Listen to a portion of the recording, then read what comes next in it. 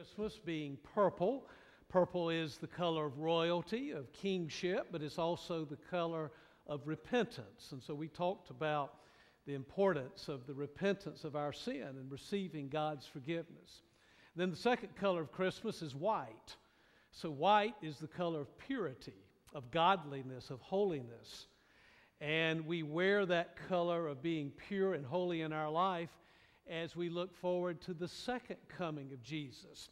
Advent is about celebrating His first coming, but it's also about remembering that He promises to come again. And then this morning we look at the third color of Christmas, and the third color of Christmas is flesh tones, skin. So let's read what John has to say for us in the first chapter. We call this the prologue of John's Gospel. And when John references the Word, he's talking about Jesus. And in the Greek language, that word for word is logos. And we'll talk about that in just a moment. In the beginning was the Word, or the logos, referencing Jesus. And the Word was with God, and the Word was God. He was with God in the beginning. It sounds a little bit like the opening chapter of Genesis when God is creating the world. He was with God in the beginning. Through Him all things were made. Without Him nothing was made that has been made. In Him was life, and that life was the light of men. The light shines in the darkness, but the darkness has not understood it. And then in the next few verses, the writer of John's Gospel speaks of this one named John who comes to give witness to the light, being Jesus. Then we pick up the story in verse 10. He was in the world, speaking of Jesus, and though the world was made through Him, the world did not recognize Him. He came to that which was His own, but His own did not receive Him. Yet to all who received Him, to those who believed in His name, He gave the right to become children of God. Children born not of natural descent, nor of human decision, or of a husband's will, but born of God. The Word became flesh and made His dwelling among us. We have seen His glory, the glory of the one and only, who came from the Father, full of grace and truth. And then in verse 18, no one has ever seen God, but God, the one and only, who is at the Father's side, has made Him known. Sisters and brothers in Christ, this is the word of the Lord, and together let us say, thanks be to God. Well, I want you to picture this scene in your minds. We're in a shopping mall, okay? And there's Santa Claus. He's got a little boy on his lap. And Dennis the Menace and Joey walk right past Santa Claus and that long line going up to him, and they just keep right on walking. And then Dennis turns to his buddy Joey, and he says, don't waste time on him, Joey. He promises you everything. And then after Christmas, you can't even find him. That's how Santa Claus is sometimes, isn't it? Promises you everything, and then after Christmas, you can't even find him. You know, for centuries, the Jewish people expected and they hoped for a Messiah, but they could never find him. The prophets had foretold the coming of that day of the Lord, but just as Dennis the Menace had given up on Santa Claus, it seems as if God had promised the Jewish people a Messiah, but at the end of the day, they just couldn't find him anywhere. But then we get to Matthew and to Luke's Gospels, who tells us the story of the Bethlehem manger scene, and that Bethlehem manger scene changes everything radically. The whole equation gets turned upside down. Now we have a Messiah, but it's a different type of Messiah than what the Jewish people were expecting. This Messiah, this Christ, the Anointed One, this child has been born. He gets named Jesus. You know the name Jesus means He who saves. That's why we call Him the Savior of the world. This Jesus, this Son of God, has come into the world with flesh as a human being. If you knew Jesus and you were living in His time and you pitched Him, He would actually say, ouch. He was a real, live human being. And so the last color of Christmas, flesh tones, reminds us that while God is this eternal, holy, transcendent God, He's also an intimate God. He's also a personal God. He's also an up-close God that we meet whenever we see the face of Jesus. You want to know what God's like? Just look at the face of Jesus. So thanks to John's gospel here in the prologue, we are reminded that Jesus is fully God. Now wrap your minds around this. Jesus is fully God, and He's fully a human being. Let's kind of unpack that for a moment. Let's see what we can make of this. First of all, Jesus is fully, totally, 100% God. Wow. He is the pre-existent Christ.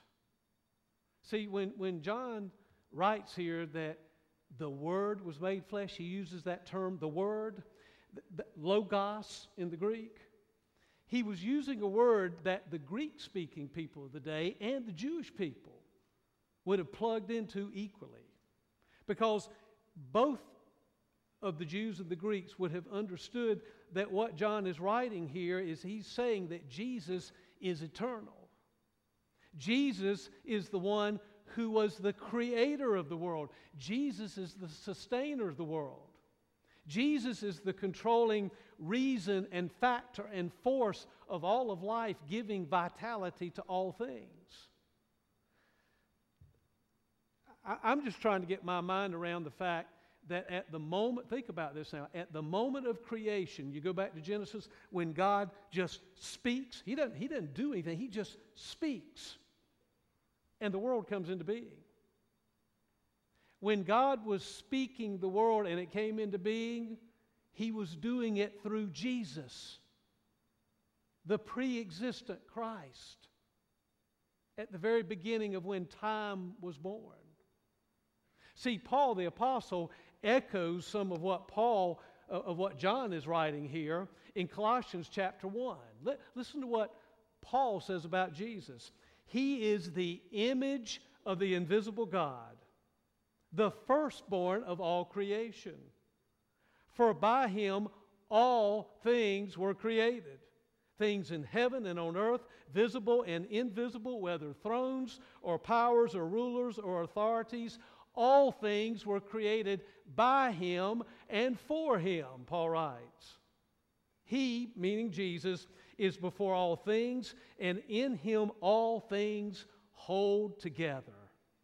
For God was pleased to have His fullness dwell in Him, and through Him to reconcile to Himself all things, whether things on earth or things in heaven, by making peace through His blood shed on the cross.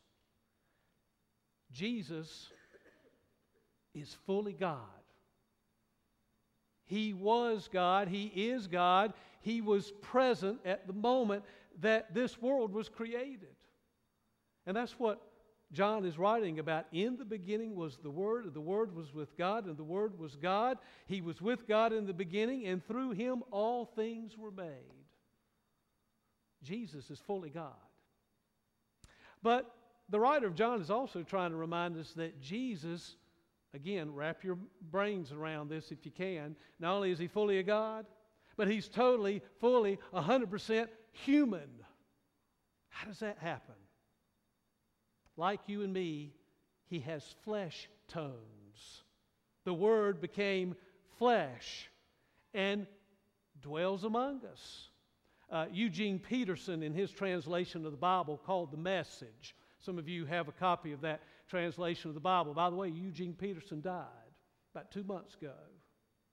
But in his translation of verse 14, he writes, "The Word became flesh and moved into the neighborhood." I like that. The Word became flesh, moved into the neighborhood, dwelt among us. That really means to tabernacle among us, to pitch a tent and to be in our midst, to be a resident and participant in our midst.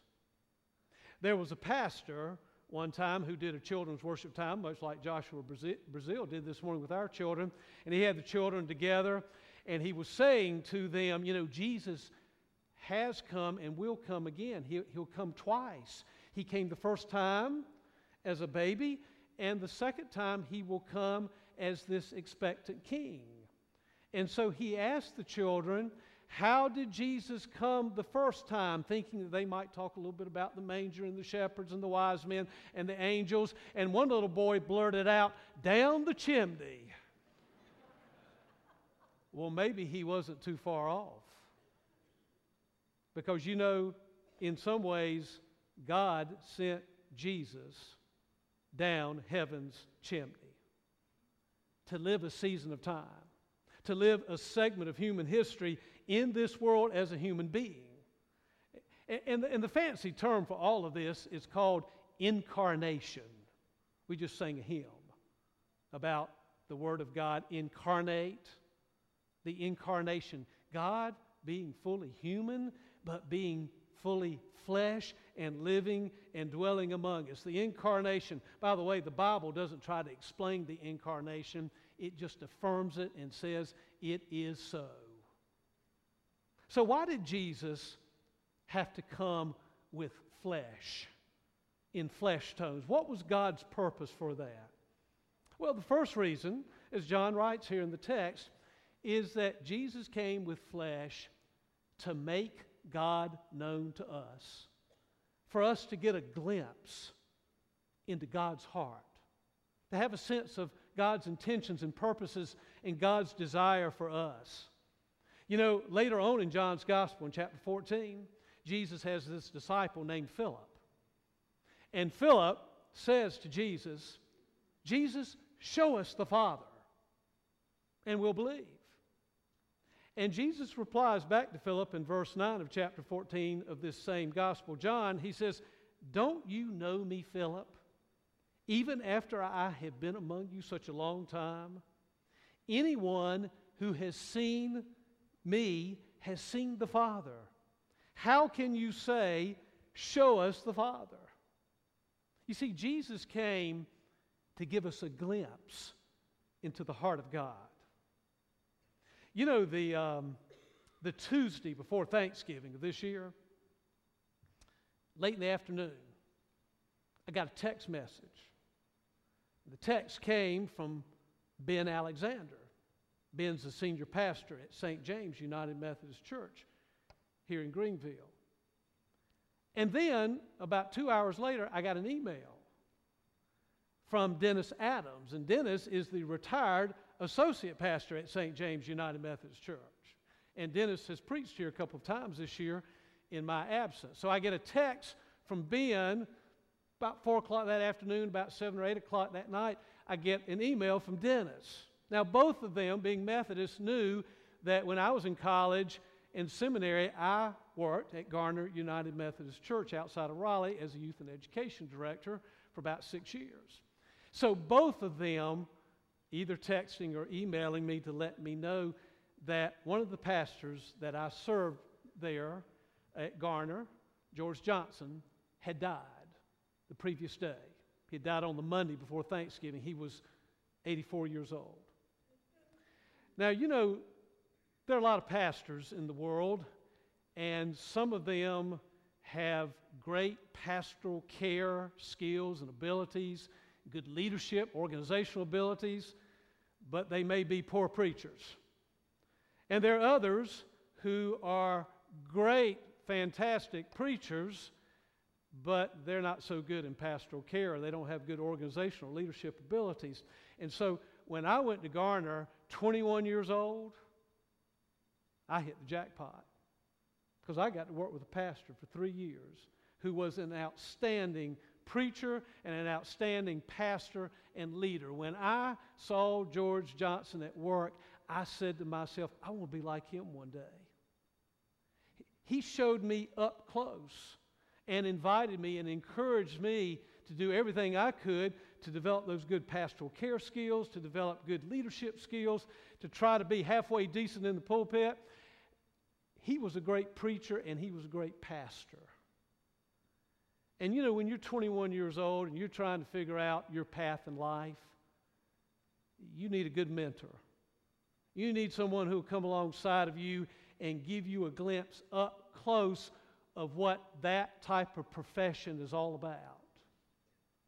And my guess is that a lot of you in this room, it doesn't matter what your profession is or what you did if you're retired now. My guess is either you had someone or maybe you have someone right now that has shown you up close what a good person, professional is all about in your chosen field.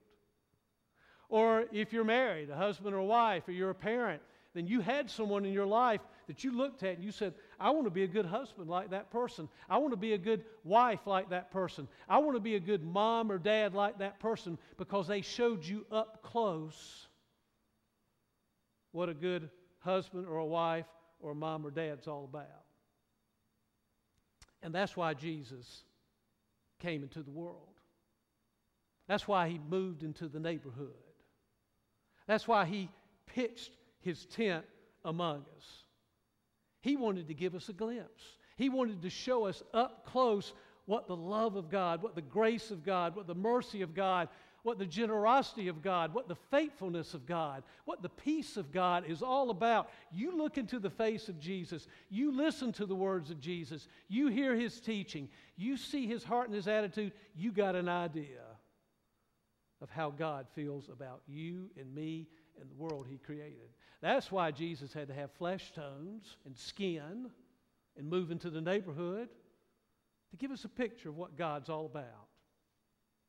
But the second reason that Jesus had to wear flesh and had to pitch his tent and move into the neighborhood among us is because, as John writes in this text, because it gives you and me the opportunity to become his children. The text says that we get a chance, we have the right to become the children of God for all who believe in his name. Now, what does the writer of John mean about believing in his name? Does it mean, number one, that we have to believe that his name really was Jesus? No, I don't think that's what the writer meant. Does it mean that we must intellectually affirm that Jesus really is the Messiah, the Christ, the Savior of the world, the Son of God, the light of the world, the Lamb of God, all of these names and titles that the Bible ascribes and gives him? No, I don't think that's what the writer was meaning either. You see, first of all, when you believe in something, if you believe in something, it means that more than you have faith in it. It means that you have confidence in something or someone. I believe that if I climbed up to the top of this sanctuary and got on top of the roof, I believe, I have confidence that if I jumped off, that the law of gravity will work. I really believe that. And I believe that on my way down, I will be very frightened. And I believe that once I hit the ground, that there could be multiple broken bones and damage to this human body. I believe in that. I have confidence in that. And you know, when I drive my car around town, if I'm driving 35 miles per hour, 45 miles per hour, whatever the speed limit is, and somebody suddenly slams on brakes in front of me, I have complete confidence. I believe, I am sure that if I hit that brake pedal, my car is going to stop. I don't ever hit that brake pedal and wonder, is the car going to stop? I have confidence. So first of all, we believe, we have faith. More than that, we have confidence in the name of Jesus. That's what makes us His children. What does it mean to have confidence in the name? Well, biblically speaking, the name represents a person's character. The name represents a person's essence. The name represents a person's personality and qualities.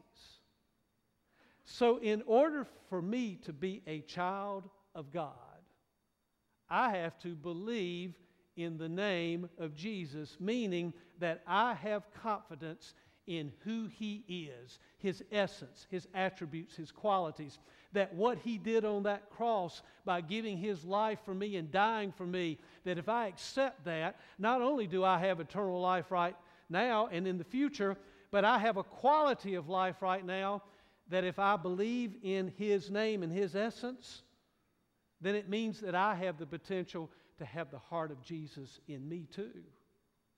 I have the potential to be able to start talking like Jesus and acting like Jesus and thinking like Jesus and having His attitude and heart about other people. That's what it means to believe in His name. So it's not just some intellectual assent or acknowledgement that, yeah, His name is Jesus. Yeah, He died on the cross. Yeah, He taught some good things that I ought to think about. But to believe on His name means I have confidence that the type of person Jesus was is the type of person I need to be. And it just radically changes what I say, what I do, and what I think. So those are the reasons why Jesus needed to come. We needed a glimpse of who He is, and Jesus coming in the flesh gives us the chance, all of us, to become His child. We become Jesus' children by believing on His name. Now, I've got a question to ask you this morning. Could it be that Jesus has come your way, this fully God and fully human Jesus, the Messiah, the Christ, the Anointed One, the Savior of the world? Could it be that during this Advent season, Jesus has come your way and you've missed Him? You have flat out missed Him. You know, John writes in his text this morning that a lot of people will miss Jesus because it says that Jesus came to that which was His own and the world didn't recognize Him. They didn't know Him, and some of them rejected Him. So which way is it for you during this Advent season? Has Jesus been at work in your life and your eyes have been opened and you have seen Him? Or could it be that you've missed Him? Will you embrace the flesh tones of Christmas and truly make this fully God and fully human Jesus your newborn King? Or are you going to be like some of the people of John's day, where John wrote, He came to that which was His own, but His own did not receive Him? Which way is it going to be for you? You know, it would be a real shame for Christmas to come this year and you to worship the baby in the manger, but not bring the baby in the manger and let Him grow up, the one who died, the one who rose again, the one who ascended, and the one who promises to come again. It would be a real shame if you just focused on that baby and you did not embrace Jesus as the one who came for you.